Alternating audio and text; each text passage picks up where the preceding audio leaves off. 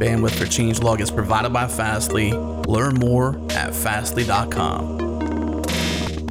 You're listening to Spotlight, a show that takes place around big announcements, at conferences, in the hallways, and behind the scenes. It's about getting out and having meaningful conversations with real people in the community. It's changelog in the trenches, shining our spotlight.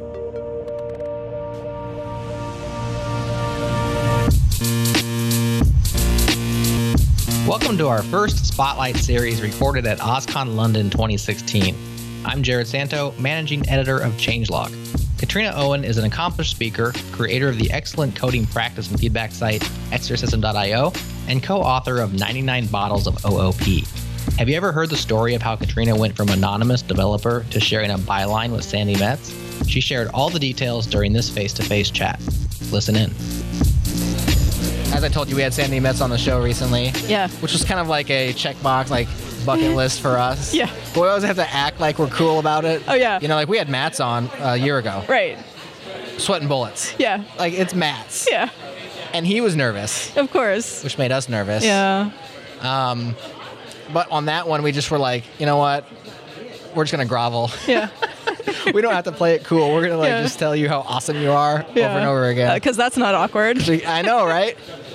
He was very gracious and a great guest and an amazing story. Like, do you know his story of he never had access to like compute power, so he just read about programming languages? No, I didn't know this. Like, he had one computer, but it could like only do, and I'm going to botch the details, but like Turbo Pascal or something. Right. And so he would just do that. Yeah. But then he would go to the library and he'd buy books about like Lisp and about these other languages. Amazing. And I don't think Perl was a thing back then, but probably Smalltalk and these things. And he would just read books about programming languages. And then he would kind of have this like wanderlust or this desire. He thought they were so beautiful. Yeah. But he never used them. And so by the time he was like adult and like doing things, he had this like super knowledge of all these different design constructs and decisions, right? Because he read the decision-making process and he like thought about it, but he never got to use like the practical like ramifications of the decisions. Right. And that kind of inspired him to create Ruby, which was... So he told us that story, and it was just, like, amazing. But with Sandi, we tried to play it cool. Yeah. And, you know, even she seemed a little bit nervous, even though she's, like, pro talker. Like, she talks now for a living. Yeah. And then a few minutes later, she was over it, and everything was good. Yeah. So Sandi's an amazing speaker. I first heard about her, well, I stumbled across a video that she did at a conference. This is way before her book. Yeah. Right? So nobody knew, basically, she knew whoever was at the local meetups, right? That's the thing that you do. That's what you do. When you work as a minion at some university or whatever. And so she had done a talk at Gotham Ruby or something like that. And I stumbled across it on the internet, and it was amazing. And at the very end, someone was asking, so do you blog? Do you write? She's like, I don't do anything. And she was like, oh, I know I should, but I don't. But I'm working on this book, but it's not going to be ready for a long time. Yeah. Did you meet her then, or did you just No, so that was like this timestamp on the video was a year earlier. Like the timestamp was a year ago, and she said, oh, the book won't be ready for at least a year. And I was like, oh, where's the book? And you're like waiting for it. So I found it like in beta on Safari Books online.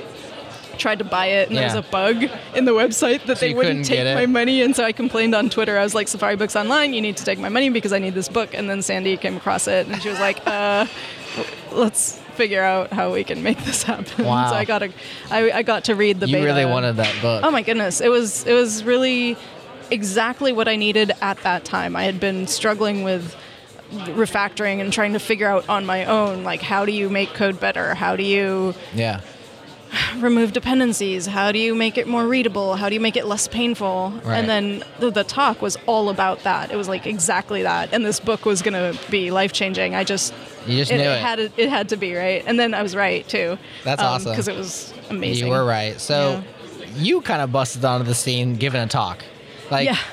And then you got on Ruby Rogues because of the talk, kind of? Very much because of it. So I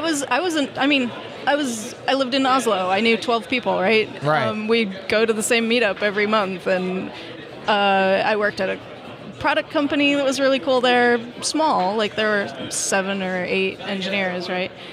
And I went to like there was a conference that was announced in Sweden for the summer, and I hadn't really been to a conference before, and I wanted to do that, and so I was like, hey, CEO person who has money and control, can I go to this conference? He was like, that sounds like a great idea, you should go to this. And then a couple of other... you shall receive. Yeah, and a couple of my colleagues came along as well, and so I met all of these amazing people in the Ruby, it was a Ruby conference. Yeah. These fantastic people who were welcoming and friendly and interesting and interested. Like, I was a nobody and I was still having these fantastic conversations with people. Right. And so at one point, a couple of the guys were like, you should give a talk. And I was like, no, that's not going to even... That's what everybody thinks at first, right? It's not even going to happen. Like, when would I do... How would I do that? What would I talk about? Nothing, right? Right. And then a year later, I applied to give a talk at that same conference. Well, what changed your mind, though? Because you said no, and now a year later you're doing it. So one of the guys said, it's really challenging, and it's really worth it. And I was like, well, first of all, the fact that he acknowledged the fact that this is really hard, that was a relief. Like, that made me think, okay, so he's not pretending it's easy. So hard things, I know how to do hard things. You practice, right? You work really hard at it. You figure out what the rules are. Yeah, and you put practice. in, you apply effort. So I was like, oh, maybe I could do that. But I put it away. And then I kept going to these meetups in Oslo. And every meetup, I'd bring a little refactoring that I had done. And I wouldn't show it like up front. But when most of the people had left, I'd pull it up and then say, oh, look what I did this. This was a fun refactoring. Yeah. And people liked it. Yeah, somebody said, I would watch a whole talk of this. I was like, oh, I could do a talk. Nice. Yeah. So it's like a little bit of confidence boost, enough to try. Totally. And then was this a talk that shocked the Ruby world? Yeah, totally. It brought down Twitter. No, Twitter was going down pretty easily back then. That's true. There was a fail whale. There was a low bar. The bar was very low. No, so yeah, I did this talk, and James Edward Gray of the Ruby Rogues saw a video of it and was like, you should all see this talk. It's really good. And then they invited me on the show to just talk about refactoring. Yeah. And then later, they brought me back on as a sort of panelist. I recall that because I was listening. I used to listen to Rogues back then, and James was so effusive about this talk that I was like, I should just pause this and go watch, I guess. It's fascinating. I was so terrified when I was going to give this talk. Yeah. Like, I thought I was going to throw up because I was just so scared. I had no idea what the reception would be. What do you think that... First, let's just, for the audience sake, let's lay out what the talk was, but then tell me what you think like really resonated about it. Because it did. Like, everybody loved it. Why? Yeah, so the title was Therapeutic Refactoring. And I think the CFP was blind. So... First of all, I was given a chance, even though I had no experience speaking, nobody knew anything about who I was. The abstract spoke for itself, and the title, I think, was alluring. And this conference was also at a spa. So was that a spa? It was at a spa, a Japanese spa in Sweden. Talk about therapeutic, right? So I think you were so on theme. I think I totally lucked out in some ways. The talk itself was a very sort of straightforward, simple story, but it really was a story. Like, I formed it as there's this horrible code and it's untested. How do you deal with it? And so it was the process, step by step, of adding characterization tests, and then the process, step by step, of refactoring. And it was using one of the recipes from Martin Fowler's refactoring book. So it wasn't like I hadn't made anything up at this point. Right. It was just something that you read. And applying it sort of gently and carefully. Right. And the whole point of the talk was that refactoring is something that can make you smarter because it offloads a lot of the sort of irrelevant details out into your tests and this process, which is like lots of tiny steps. So you don't have to hold as much in your head. So you're freeing up cognitive resources, and it makes you feel better and happier. Right. So it's worth doing. It's therapeutic. Yeah. So that happened. That was a thing. Yeah. And I think the thing that resonated was that it was told as a story. It's not a README, right? I'm not reciting a README. They could go read a blog post, but it might not feel the same because I don't know. Yeah. So I'm just now thinking about your journey a little bit because here you were like kind of stalking Sandi Metz's Safari page trying to like get her book. Yeah. You know, Sandi Metz, who at the time was completely unknown, right? Which is almost ridiculous to think about now. You know, your internet fame explodes because of the talk. Sandy's does because of the book. Yeah, and she's then she way starts more giving famous talks. than I am. Oh like, yeah, she's on her fame. Like she can't even go it. to the restroom if she goes to a conference because she's being mobbed right. by the hordes who want to talk to her. But you wanted to read her book so bad, and then a few years later, now you were writing a book with her. Yeah. So that's kind of a cool reversal. It is a cool reversal. I wonder, I'm trying to think, what were the steps in that? Yeah. So the first thing was I gave her a ton of feedback about the book. Okay. So I sent her after reading the first chapter. I was so excited that I sent her feedback, and she was like, "Oh, could you do that more? Right. Like, could you just put your stream of consciousness in the margins?" I was like, "Yeah, I could totally do that." Nice. So I did, and then when I had finished doing that, we got on a call and talked about. I was gonna say feedback. a friendship probably spawned. Or a relationship spawn. Yeah, in some way we had things to talk about, and it was an interesting. I think we both got something out of that. And this is just about the time where my talk got accepted, therapeutic refactoring. Okay. And so it was pre-therapeutic refactoring. She gave me feedback on the early versions of the talk, and the most important feedback. There were a couple of really important things that she did. My talk would have been worse than mediocre if she had not had given me some pointers. Okay. And they were? The first bit of feedback was I showed her the before and after shot of the first refactoring. I had 7 examples that I was going to put in this talk. And she was like, "That's enough for 10 talks. Let's just go with one example." I was like, "Okay." So focus it in and don't try to do too much. Don't try to do too much. And then I showed her the before and after and sort of explained, and she was like, "Okay, so now you look smart and I feel dumb." I was like, "Oh, that's not good. That's not the goal, right? That's not what I was trying to go for." So I worked really hard to try to figure out how do I carry the audience along with me in this discovery so that it really feels like this is not hard, right? But I want you to understand when watching it that this is simple and it's approachable and it's something that you can do, and it's not magical, or I'm in no way special for doing this. Right. And so that was really important. And then she said, "You got to tell a story." And I was like, "How do you do that?" And she was like, "You just do a story like that." This is something that some people have been doing all their lives. They tell stories, and that's never been something that I had done. So I started reading books about storytelling, and The Anatomy of Story is a book that is written by a screenwriter. Yeah. He gets pulled in Hollywood films that are doing where the script isn't going to the right place, and so they bring him in to save projects and everything. That's a good one. That's a good one. Yeah. Yeah, so I just started reading as much as I could to try to understand how do you structure a talk in order for it to be compelling and stuff like that. And so I don't know, over time we just had things to talk about. Right. Yeah. And then she wrote Pooter, Pooter was released. Got released. She continued to give talks. She continued. I continued to give talks. Rinse and repeat. I launched Exercism. Right. That got on Wired. That was terrifying. Took you to a new level. Oh my goodness. Yeah, so the thing about Exercism that's important here is that Sandi, in the very beginning, did some of the exercises sort of just for her own edification. And one of those exercises was the 99 bottles of beer problem.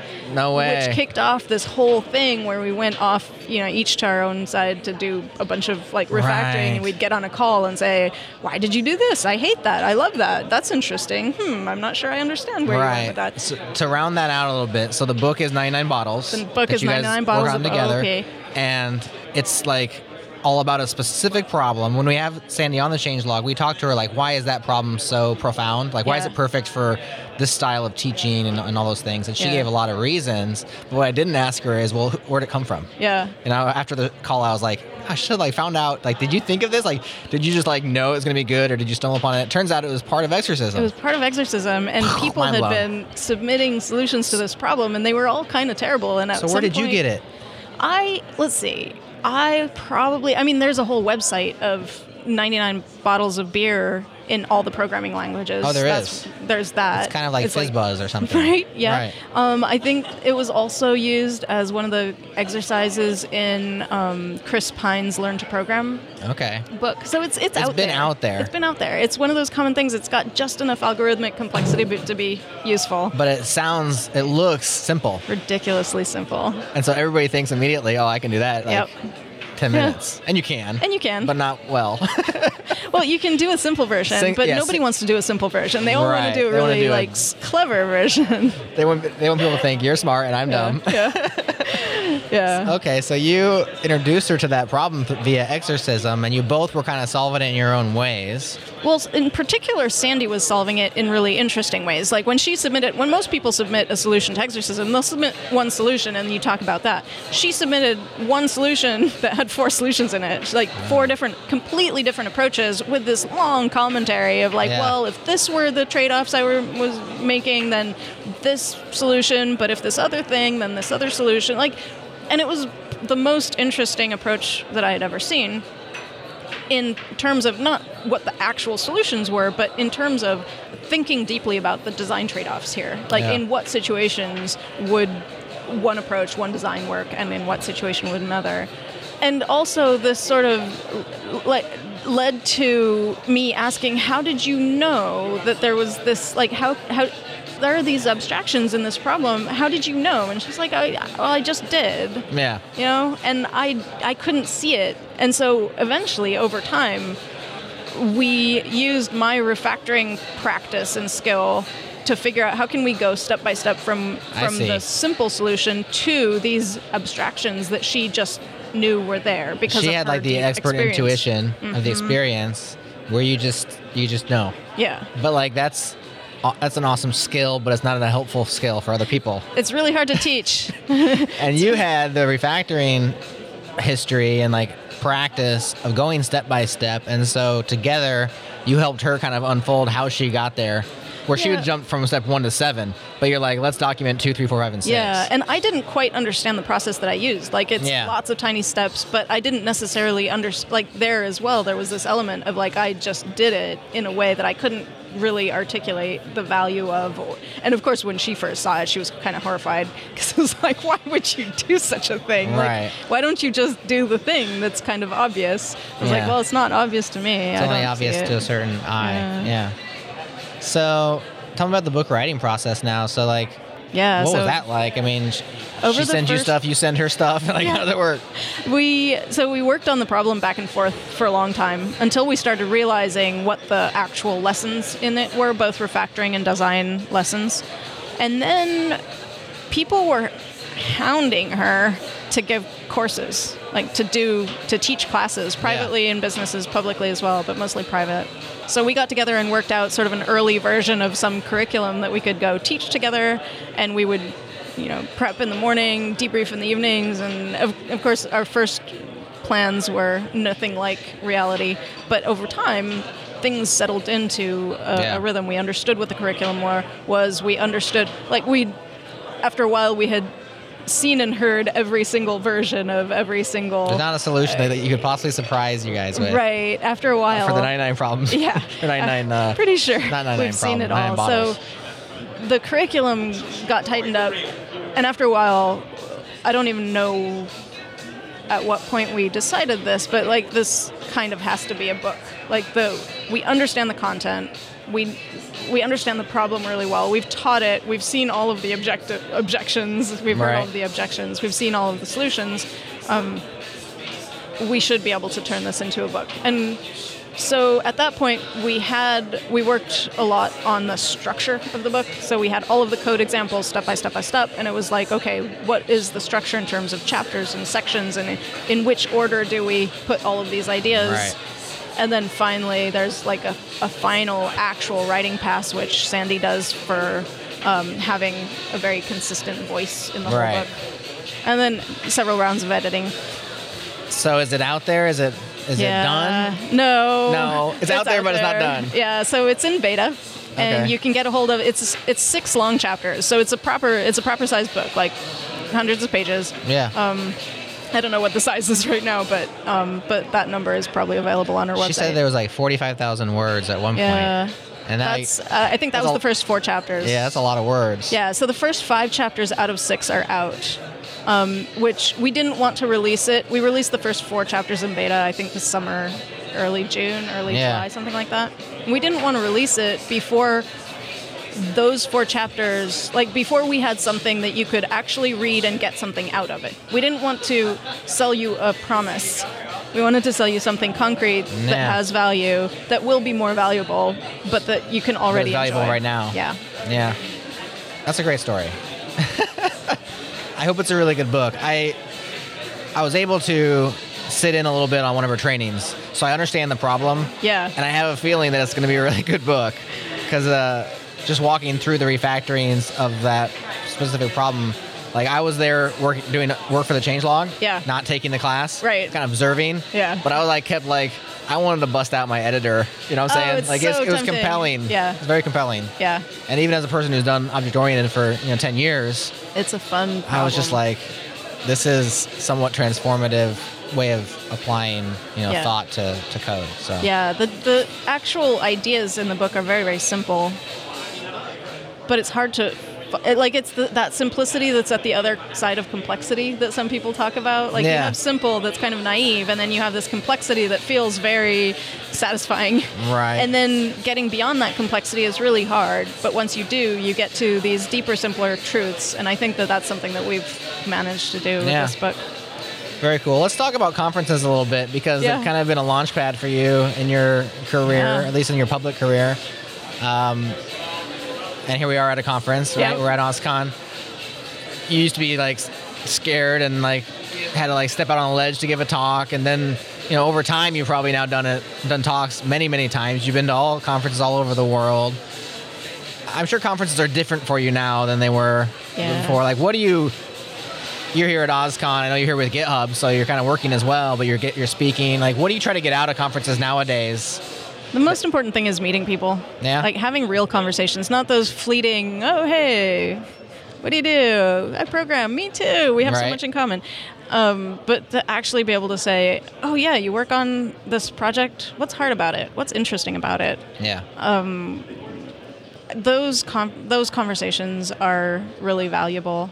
They often, they don't always, but they often grow into something that's a little bit more durable. Now there's this face that I recognize, this voice that I know, this person that I have some very, very little idea of what they care about. Right. And so suddenly on the internet, when I see tweets from them or blog posts from them, I have this bigger idea of who this person is. Right. More round picture of people. And I think that's a valuable thing. Yeah. Because suddenly these tenuous relationships become important in other ways. It's we suddenly are going to be working on a very similar thing, and I have experiences and you have experiences, and we can trade, and it's going to be useful.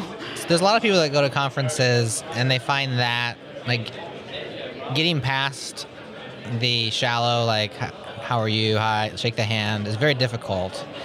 You're a quiet person. You're kind of shy, and yet you seem to have relationships at conferences. Maybe just because you do it so much, and because you've been to so many. But do you have any tips, or how do you kind of bust out of that awkwardness, that fear, whatever it is that keeps us from even engaging in conversations at conferences? You just go and kind of go to the talks and then go back to your hotel room. Well, going to the talks is good, but it's kind of the least valuable part of a conference. Especially when they record them and put them online. That too. You can watch it later. But the talks are interesting in particular because they can work as a conversation starter. You meet someone at the coffee stand or whatever, and you're like, wow, what have you seen today? It's a shared experience. And then that's a launching point for actually talking about, trying to find that common ground where you can actually have a real conversation. Yeah. Often those real conversations happen in that edge of where technology meets human fear. It's I like that. It's you're now talking about the vulnerability of being human and not being perfect and not figuring this all out, and that's often where we can help each other in just having insights and sharing experiences. I would say it's worth it. It's worth stepping out a little bit. Yeah. And I have a tendency, where if I have a lot of like knowns in a place, I will just cling to them. Yeah. So, you know, I always had friends, you know, in high school or in college where like go to a party, and if I had like 3 buddies with me, I would just hang out with them the whole time. Yep. You know? I see people do that at conferences. I think it's a shame. Well, I kind of do too, which is kind of like, I kind of like coming to this conference by myself because, like, I don't really have a choice. I either, like, be the awkward guy standing by himself or I go talk to somebody, you know? And so it kind of pushes me over that, my tendency to just, like, cling to the known. Yeah. Because there's no known here to cling to. Yeah, there's no known. Which is kind of cool. Well, it's been a lot of fun. And closing thoughts, words of wisdom. No, I'm not wise. You heard it here first. Katrina Owen, not wise. Check out 99 books. I keep calling it 99 books. 99 bottles I called it 99 problems. I called it 99 books. 99 bottles of OOP. Check that out. And thanks for stopping by here at OSCON. Thanks for having me. Thanks again to our friends at O'Reilly for the awesome working partnership at OSCON London 2016.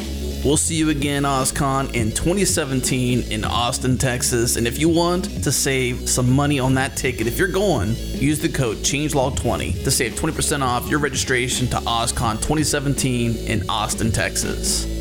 For more episodes like this, head to changelog.com/spotlight. Click subscribe.